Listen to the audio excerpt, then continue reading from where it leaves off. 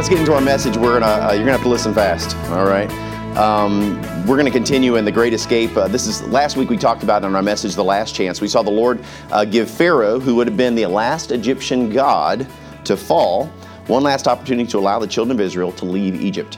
In his arrogance, he defied God yet again and ignored the ominous warning that Moses gave him about the death of the firstborn all over Egypt. This defiance will bring unimaginable suffering down upon the Egyptians and is a glaring example to all of humanity of the consequences that result from living in opposition to the Lord. This week, in preparation for this 10th and final plague, we get to see how God prepares the Israelites to endure this horrific night of loss in our message, which is titled today, The Instructions of the Lord. Let's pray. Lord, we thank you for today, and I thank you for this opportunity to bring the Word of God. I'm going to ask, Father, that you'll please speak to our hearts, Lord. We are a needy people. We need spiritual nourishment, and Lord, I pray that you will feed us from the Word today. My desire, Father, is that I would disappear, and that the words that I share would be the ones that you would choose, and not the ones that I would choose. God, speak to us, and Lord, I thank you so much that you've spoken to me. I ask now that you speak through me in Jesus' name. Amen. All right, Exodus chapter number 12, verse number 1. This is just after leaving the throne room. Remember, Moses left kind of in a huff when he was talking to Pharaoh. And it says here in verse number 1, "And the Lord spake unto Moses and Aaron in the land of Egypt, saying, This month shall be unto you the beginning of months. It shall be the first month of the year to you." So what he's saying is that, look, he said, what's getting ready to happen to you guys is going to be so dramatic that in actuality, what I'm going to do is I'm going to change your calendar from here on out. This month, which is what's going to be called Nisan, which is going to take place in what have been around April or March of our year. This is his, look, your calendar is going to change. They were going to go from slaves to their wicked taskmasters, and now they will be made free men and women by the power of God. Does that sound like anybody else we can think of? Maybe us, right? Now, 2 Corinthians 5, verse 17 says this, "Therefore, if any man be in Christ, he is a new creature. Old things are passed away. Behold, all things are become new." Talking about that relationship, Brother Eustace was talking about the fact that once we receive Christ, God has a new life for us, literally a new beginning, as we see as a picture of that in this Hebrew changing of the calendar. Verse 3. "Speak ye unto all the congregation of Israel, saying, In the 10th day of this month they shall take unto them every man a lamb according to the house of their fathers," a lamb for an house.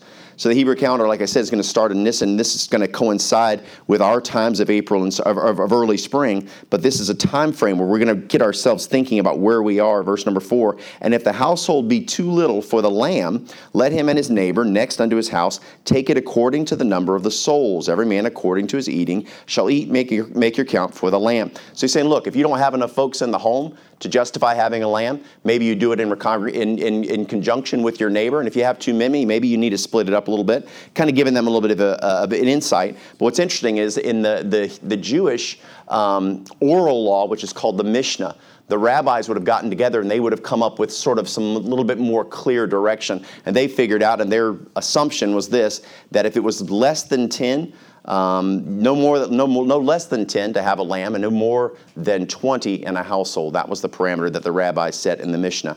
Verse number 5. "Your lamb shall be without blemish, a male of the first year. You shall take it out from the sheep or from the goats." The word that's used in the Hebrew is the word seh, S-E-H, and that word actually means either goat or it means sheep. Okay? In our Word Strong study, one of the things we've been looking at is not only the fact that it's important to maintain the validity of the Word of God, but also the words of God. It's important. We're not just looking for the general concept. We're not looking for just the devotional aspect of how I apply it to my life, but we're also looking into the deep things of God. God says He's going to reveal the deep things to us in the Scriptures. 1 Corinthians 2:10 says this, "But God hath revealed them unto us by His Spirit, for the Spirit searcheth all things, yea, the deep things of God." Saying, look, there are aspects of the Scripture that you cannot understand. We know the Bible tells us also further in that Scripture in 1 Corinthians, then the Bible says the natural man cannot understand the Word of God, meaning he does not have the indwelling Holy Spirit that lives within us. And that helps us to understand the Word. So each word is vitally important. If we look back at verses 3, 4, and 5 real quick, just real quick, I'm going to pop them up there. Notice here, it says a lamb. A lamb. That is a generic sacrifice. In the next verse, verse 4, it says the lamb. So now it goes from being a general to now a specific type of sacrifice. And then look in verse number 5, it says your lamb. It goes from general, right? Just general to specific to personal. Now when we consider that, right? Take that and apply that to your relationship with Christ. Jesus died for the sins of the world, general, John 3:16. Jesus died for all that shall call upon him, specifically, right? We see that in Ephesians 2:8. And Jesus died for me, personal, right? Romans 10:13. For whosoever shall call upon the name of the Lord shall be saved. So the very words that God chooses are specifically important because there's a deeper message to be seen. God chooses every word specifically. This spotless lamb was to be carefully taken out or sanctified because of its worthiness, being without blemish. John 17:19, Jesus said this of himself, and for their sakes I sanctify myself, that they also may be sanctified through the truth. The Lord set himself apart because he was the perfect sacrifice, the only sacrifice that could pay for the sins of the world. Verse number 6, and ye shall keep it up until the 14th day of the same month, and the whole assembly of the congregation of Israel shall kill it in the evening. Interestingly, Jesus Christ was sacrificed on the Passover. It lines up with the time frame. This lamb was to be cared for so the relationship would form, right? It says that you're taking him in for that 4 days. You're going to take him apart. You're going to live it. You're going to take care of it. And what God wants to happen is there's a relationship here that starts to bond between this perfect, spotless lamb and this family. That makes this sacrifice a little bit harder than others. This sacrifice of this life was to have a greater significance because it is pointing to the cross at Calvary. Verse number 7, and they shall take of the blood and strike it on the two side posts and on the upper doorposts of the house, wherein they shall eat it. Now, why the blood? Why is the blood significant? In Deuteronomy 12:23, God teaches us, only be sure that thou eat not the blood, for the blood is the life. And thou mayest not eat the life with the flesh. Life, the blood is a symbol of life. Why the door? In John 10, verses 7 and 9, Jesus said again of himself, he says, I am the door, right?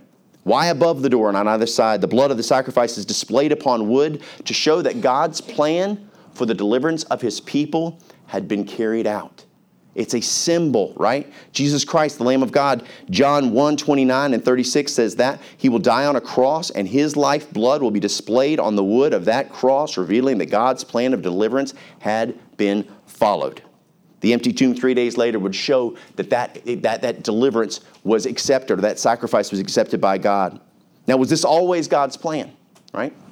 1 Peter 1:18 through 20 says this, for as much as ye know that ye were not redeemed with corruptible things as silver and gold from your vain conversations received by tradition from your fathers, but with the precious blood of Christ as of a lamb without blemish and without spot, who was foreordained before the foundation of the world, but was manifest in these last times for you, for us, right? When we consider this, if you put the blood above it and it were to run down the door and on either side, pointing again to the cross, pointing again to the cross. In verse number 8, and they shall eat the flesh in that night, roast with fire and unleavened bread, and with the bitter herbs they shall eat of it. Okay, so this sacrifice was to be consumed with the unleavened bread. The unleavened bread is a picture of being righteous, meaning sinless, because leaven is one of those things that we know in the Bible that represents sin. And we talk about the fact that a little bit of leaven, what does it do? It leaveneth the whole lump. And we have to be careful of that because sin is something that can work its way into our lives. And then it says with bitter herbs. Bitter herbs are a picture of humility. So we're supposed to come with righteousness and humility to consume this sacrifice, receive it. It says, eat not of it raw, nor sodden it with water, but roast with fire his head with his legs and with the purtenance thereof. This sacrifice was to come in direct contact with the fire. He says, look, there's not to be a gravy. There's not supposed to be water. I want this thing directly in contact with the fire. When you find the word fire in the Bible, guess what it points to? God's judgment. God's judgment. You can find that 29 times you find God's judgment in the fire. Jesus will face the wrath of God's judgment upon sin directly and all sufficiently. And he says, and ye shall eat, ye shall let nothing of it remain until the morning, and that which remaineth of it until the morning ye shall burn with fire. This sacrifice will be completely and totally consumed at one time. It had to be full, and it's a picture of full faith. That's what it's saying. Say, look, it's full faith. It's not partial. It's not like I'm going to do part now and part later. It's not a little bit of Jesus and something else. It's all him, all by faith. Verse 11.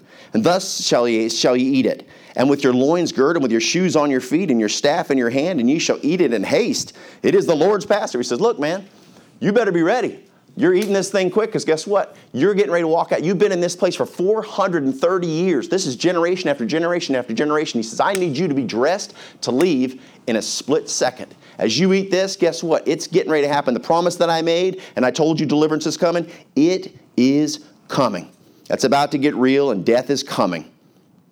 Verse 12, for I will pass through the land of Egypt this night and will smite all the firstborn in the land of Egypt, both man and beast, and against all the gods of Egypt. Remember that I told you this? Every one of these assaults, every one of these plagues has been against the gods of Egypt. He's discrediting them. I will execute judgment. I am the Lord. Death will be coming to execute judgment not only against these Egyptian gods, but guess what? It's a matter of taking apart and really attacking their belief system. This assault is going to decimate what they have believed for so many years and what they've held on to as this is the solution. What they're going to realize is the fact that it is not true. These are false gods, that they have no power, that there is one true God, and all the things they've been depending upon are going to be proven to not be something they can depend upon. How many of us know people who are trusting in something other than God for their deliverance from pain or loss or sadness or even spiritual death? People that are trusting in their good works, as we were talking about before church. Look at how he finishes this one. In this last part of this verse, he says, I am the Lord. He's saying, look, I am the Lord. I am the way, the truth, and the life. No man coming to the Father but by me. I am the only solution. Amen. Guess what? Death is coming in our story, absolutely. But guess what? Death is coming for us as well. Amen. Every single one of us. The Bible says it is appointed unto men once to die, and then we will face the judgment, right? So God is going to take us home, and bottom line is, are we ready? Verse 13, and the blood shall be to you for a token upon the houses where ye are. And when I see the blood, I will pass over, and the plague shall not be upon you to destroy you when I smite the land of Egypt. The Lord reassures them, if you will believe me and you'll follow my words and do what I tell you, guess what? You will be safe. But if you will not, there's a trouble. There's trouble. Amen. As for Christians, there's coming a day of celebration. And we look in verse number 14. It says, and this shall be unto you a memorial, and ye shall keep it a feast to the Lord throughout your generations. Ye shall keep it a feast by an ordinance forever. He's saying, look, as the Jewish people, you're going to remember this forever. Remember this deliverance that has come. This is what's going to be, what we look at this horrible day of loss and of pain and of devastation that's going to take place. For some people, it's going to be a place where they will rue the day. And others, it will be a celebration of God's deliverance. Amen. There is coming a day as Christians, guys, when there will be a day when our King shall return. And every knee shall bow and every tongue shall confess that He is Lord. There's coming a day of celebration. For some, it will be a celebration, and for others, it will be a terror. But God lovingly has reached out to this planet and cares for us individually and has called us by name. Recognize who I am and recognize that I love you exactly as you are. You don't have to be a perfect religious individual. You don't have to live a perfect life. You can be an imperfect person with a broken life, and I can restore it. Praise the Lord. If you're here today and God took you from a broken state to a restored state, praise the Lord. If you're still in the process, praise God, because guess what? He can take our brokenness and use it for glory. Yes. We all at a point in time we realized that we needed a Savior. And praise God, He was there for us. Verse number 15. 7 days shall ye eat unleavened bread. Even the first day you shall put away leaven out of your houses. For whosoever eateth leavened bread from the first day until the seventh day, that soul shall be cut off from Israel. He says, look, the Passover, it's going to start on the 10th day, okay? That's the 10th day of Nisan. On the 14th day, they're going to eat the Passover. Then for that day on the 14th day, and the next 7 days, they're going to go all the way to the 21st, they're going to be eating unleavened bread. There's importance to this. God is talking about the leaven, right? Remember, leaven, as I said, is a representation of sin. And listen to the warning. Paul gives us warning in Galatians 5:9. A little leaven leaveneth the whole lump. Sin breeds sin. Pride puffs up. Pride is the root of all sin. Those who live a life that is destroyed through addiction started with experimentation. Every one of them. Right. I'm just going to try it.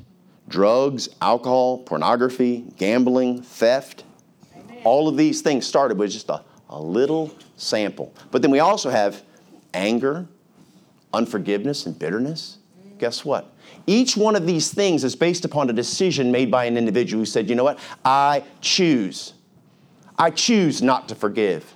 I choose to take that drink. I choose to look at that on the internet. I choose not to let go of this anger that I have in my heart. And I'm going to hold on to that bitterness. And it's going to be my bond or my badge of honor that I'm going to carry for the rest of my life. And I'll go to my dying grave.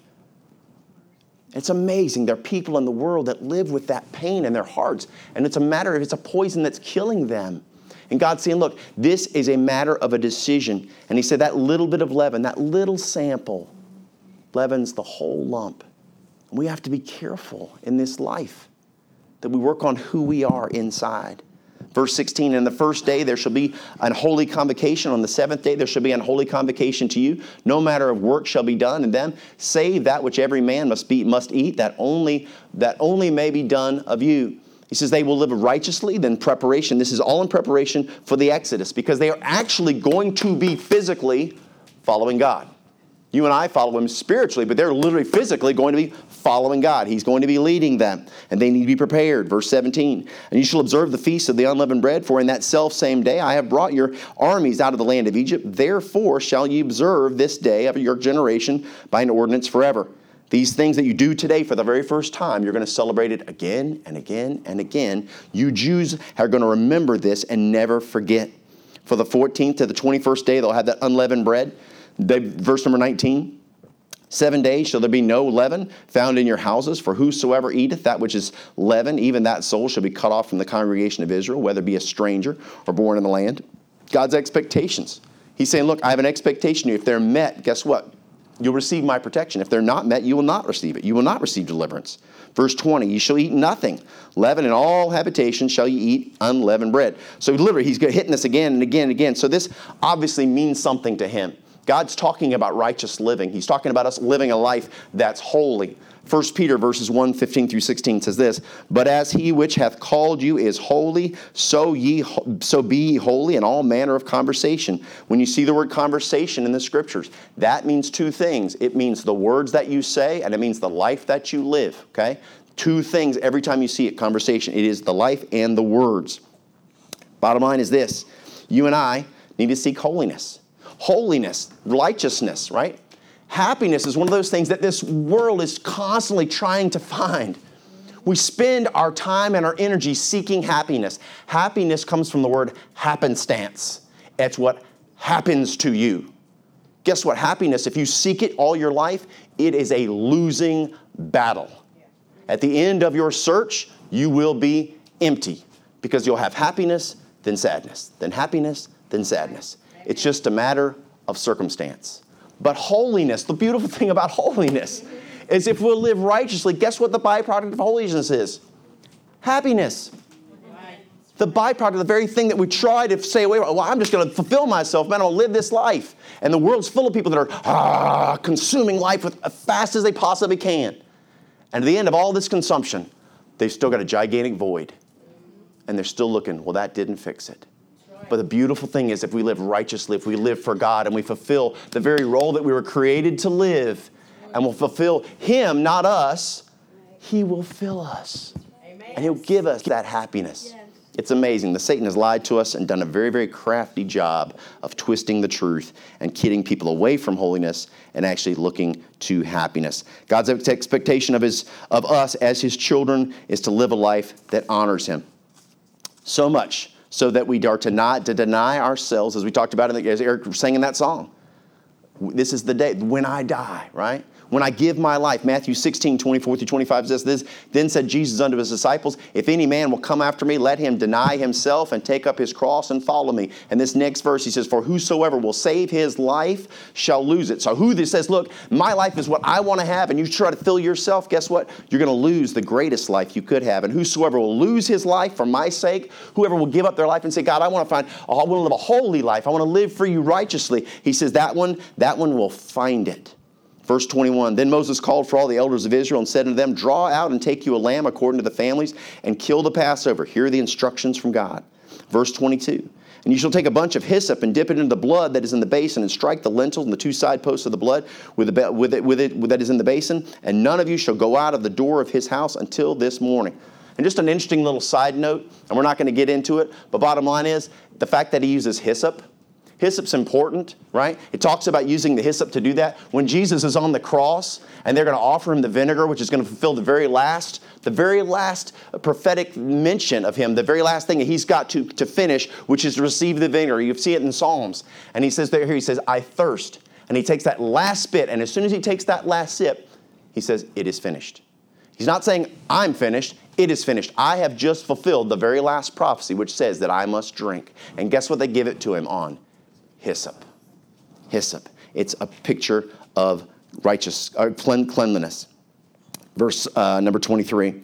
For the Lord will pass through to smite the Egyptians, and when he seeth the blood upon the lintel and on the side posts, and the Lord will pass over the door, and will not suffer the destroyer to come in unto your house to smite you. The blood of the Lamb is going to keep you safe. That's an important thing all of us need to have. The blood of the Lamb will keep us safe. Verse 24. And you shall observe this thing for an ordinance for thee and to thy sons forever. You're going to hold on to this. This is going to be a part of the Jewish culture from here on out to eternity. You're going to remember this day.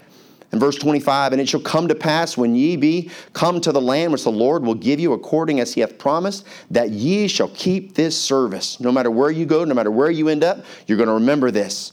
Verse 26, and it shall come to pass when your children say unto you, what mean ye by this service? When your kids go, why do we do this? Dad, why do we take the Passover? What does it represent? You tell them. Tell them, we will teach our children every generation to honor God because he's worthy. And as children of God, guess what? As children of God through Christ, right? Not because we're Israelites, but bottom line is we have received Jesus Christ as our Savior. And bottom line, through doing this, we understand he's saying, look, you are to teach them the truth. Tell them who I am. If our children are to learn to love and to honor and to serve God, guess what? They will not get it because we tell them to. They'll get it because they hear it and see it in our lives. Bottom line is, it was what we do, not what we say. That ye shall say, it is the sacrifice of the Lord's Passover, who passed over the houses of the children of Israel in Egypt when he smote the Egyptians and delivered our houses, and the people bowed the head and worshipped. It says they worshipped. The word worship shows up for the very first time in Genesis 22:5. It says this, and Abraham said unto his young men, abide ye here with the ass, and I and the lad will go yonder and worship. And then it says, and come again to you. And those of you that have been word strong, you know that means something, right? This is talking about when Abraham is going and he's going to make the sacrifice of his son Isaac, his only begotten son. And it's a picture. We're not going to go into it, but it is a picture of the death of Christ on the cross. It is phenomenal what we see in that scripture. It's all about obedience, obedience, obedience. This passage is talking about in verse number 29, and the children of Israel went away and did as the Lord had commanded Moses and Aaron, so did they. It says they were obedient. They did what God told them. The Lord, because of his great love, has had this plan to redeem us from our sinful nature from the very foundations of the world. He's done all the groundwork. He's crossed every T. He's dotted every single I. He's given us the Word of God, which tells us exactly what we must do to restore our relationship with him. And the problem isn't the availability of the knowledge or knowing what to do. The problem is our willingness to set our pride aside and to follow the instructions of the Lord. Let's pray. Lord, we love you. We thank you so much for today, and we thank you for the opportunity to share the Word of God. Thank you, Father, for the way that you've worked in my heart through this message. And Lord, I know that we have a desire in our hearts, Lord, many of us, to serve you. And God, you've given us instructions. We know what to do. It's just a matter of us choosing to do it. This world is full of distractions. It's full of things that are trying to draw us away from the truth of who we are and what we are to be. And I would ask, Lord, that you will speak to our hearts today, that we might, Lord, surrender our hearts and our desires and our wills to yours, with our heads bowed and with our eyes closed. If you're here today, and you say, Pastor, I hear you, but bottom line is I don't know that I have the relationship with God that I maybe think I should. Maybe I'm not as close with him as I should be. Maybe I understand him religiously, but I don't know him personally.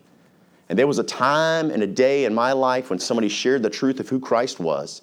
And I went from understanding that there was a God in the world and believing that he existed, which is wonderful. But bottom line is I did not have a personal relationship with him. It never been a point in time when I realized that I was lost because of the things in my life, this nature of wrong.